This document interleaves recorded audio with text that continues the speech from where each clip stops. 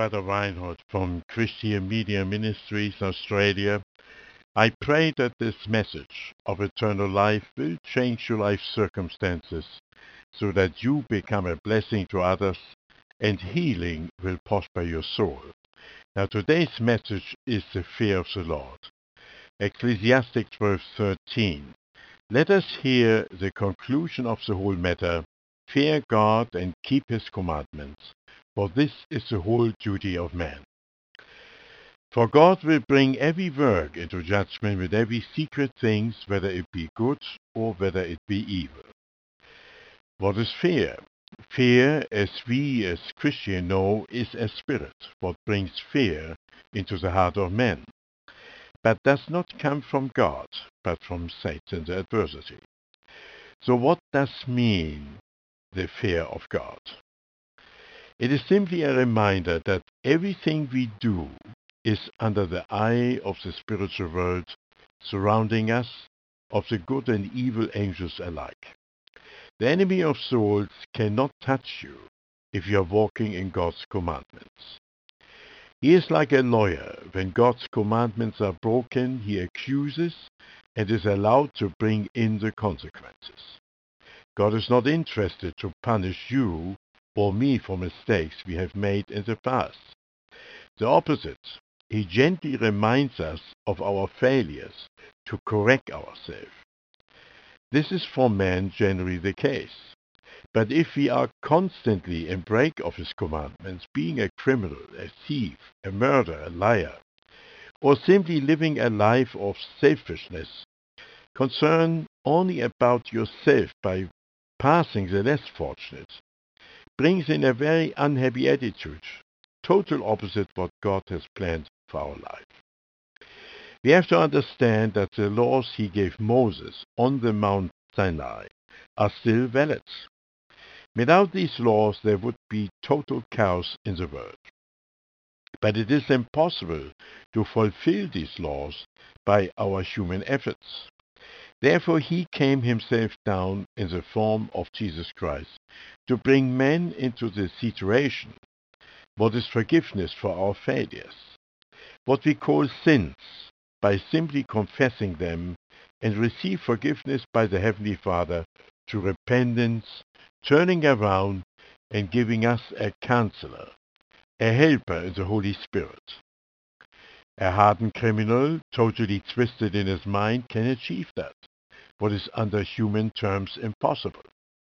Our whole justice system is based on punishment, what is called a debt to society, that gets wiped away by the submission to that system, but never cleared. Then the guilt gets all the time dished up and becomes a heavy burden. But with the confession to the Heavenly Father, it gets wiped out and never ever be reminded, as it had never occurred in the first place. This is for all mankind, for the great and the small. Then we are all equal before the Creator, Jesus Christ himself. But in the final end of our life, God will judge our deeds and brings, according to Ecclesiastes 12:13, every work into judgment. Whether you are a king, a man of power, or a poor man, we are all alike to him. You cannot wash your deeds away by donation like a rich man. Then the money will not clean your heart before him. Only through repentance will be the deed he is interested in. God is love, and love cannot be bought with the price of men. It can only be accounted for by genuine love from your and my heart. Then God is spirit and sees in the heart of men whether there is true repentance or only mockery coming from pride. So the fear of the Lord is a very serious matter. It brings us into judgment or into the everlasting joy, being one with the Father. These are spiritual laws created for the benefit of man, to be health and strength to our bones and spirit. So man, if you are a mocker or a fool, if you think you are rich and have all the answers, and you can buy forgiveness, let me tell you, there will be a fearful awakening. When you will stand before the judge of the earth, what is Jesus Christ, then all judgment has been given to him by the Father. Then there is no other name given under heaven by which we must be saved, according to Acts 4:12. And Matthew 16:26 is telling us, what shall a man give in exchange for a soul? Money? Your accumulated goods? Your works? All these things will he bring into judgment. The terrorists, the religious piety, the false bishop leading many into a false religious security by pleasing men and not confessing God's commandments.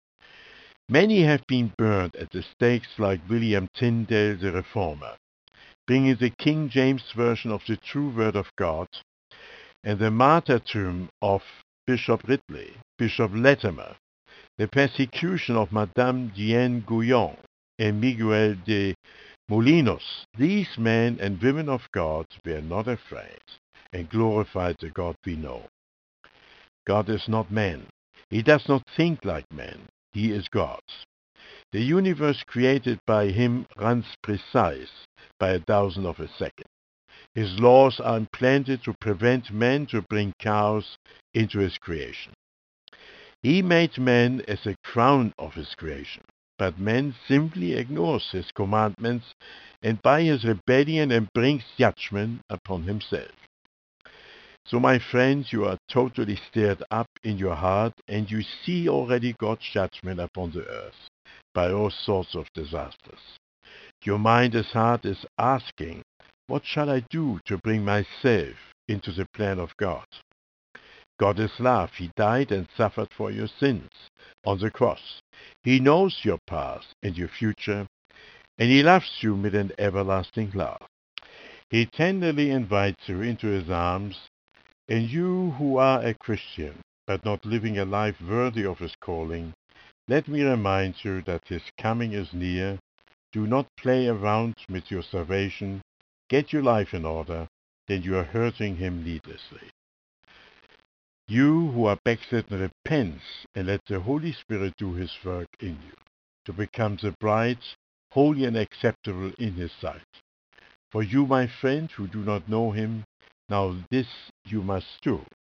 God has given us 4 spiritual laws by which we must be saved.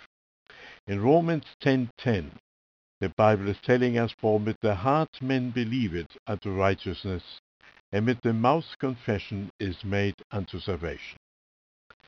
And in John 3:18 it is saying, he that believeth in him is not condemned, but he that believeth not is condemned already, because he had not believed in the name of the only begotten Son of God. In Romans 3:23 it tells us that we all have sinned and fall short of the glory of God. Now, what shall I do to be saved and have eternal life? You're saying. Romans 10:9, that if thou shalt confess with thy mouth the Lord Jesus, and shalt believe in thy heart that God hath raised him from the dead, thou shalt be saved. Now, after the music is finished playing, I suggest a prayer. And if you pray that prayer with a sincere heart, my friends, then Jesus Christ comes into your heart as Lord and Savior, and you shall have eternal life.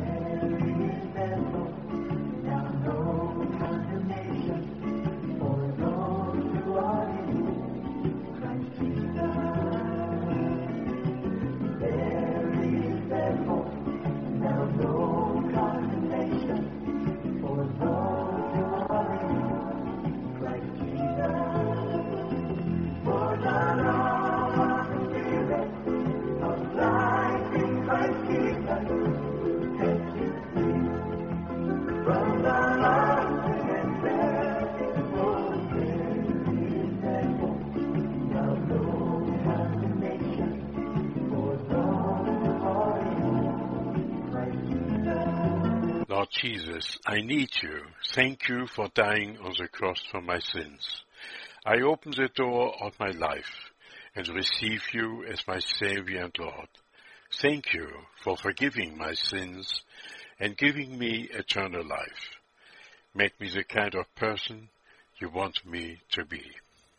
My dearly beloved friends, if you have prayed that prayer, we most certainly like to hear from you. Send us a short note to prayer@harvesttimeradio.com so that we may send you some material regarding your faith. You can also go on the internet to heinzharvesttime.org for more sermons and prayer support.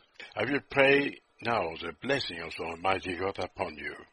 Now unto Him that is able to keep you from falling, to present you faultless before the presence of His glory with exceeding joy, to the only wise God, our Savior, be glory and majesty, dominion and power, both now and forever. Amen.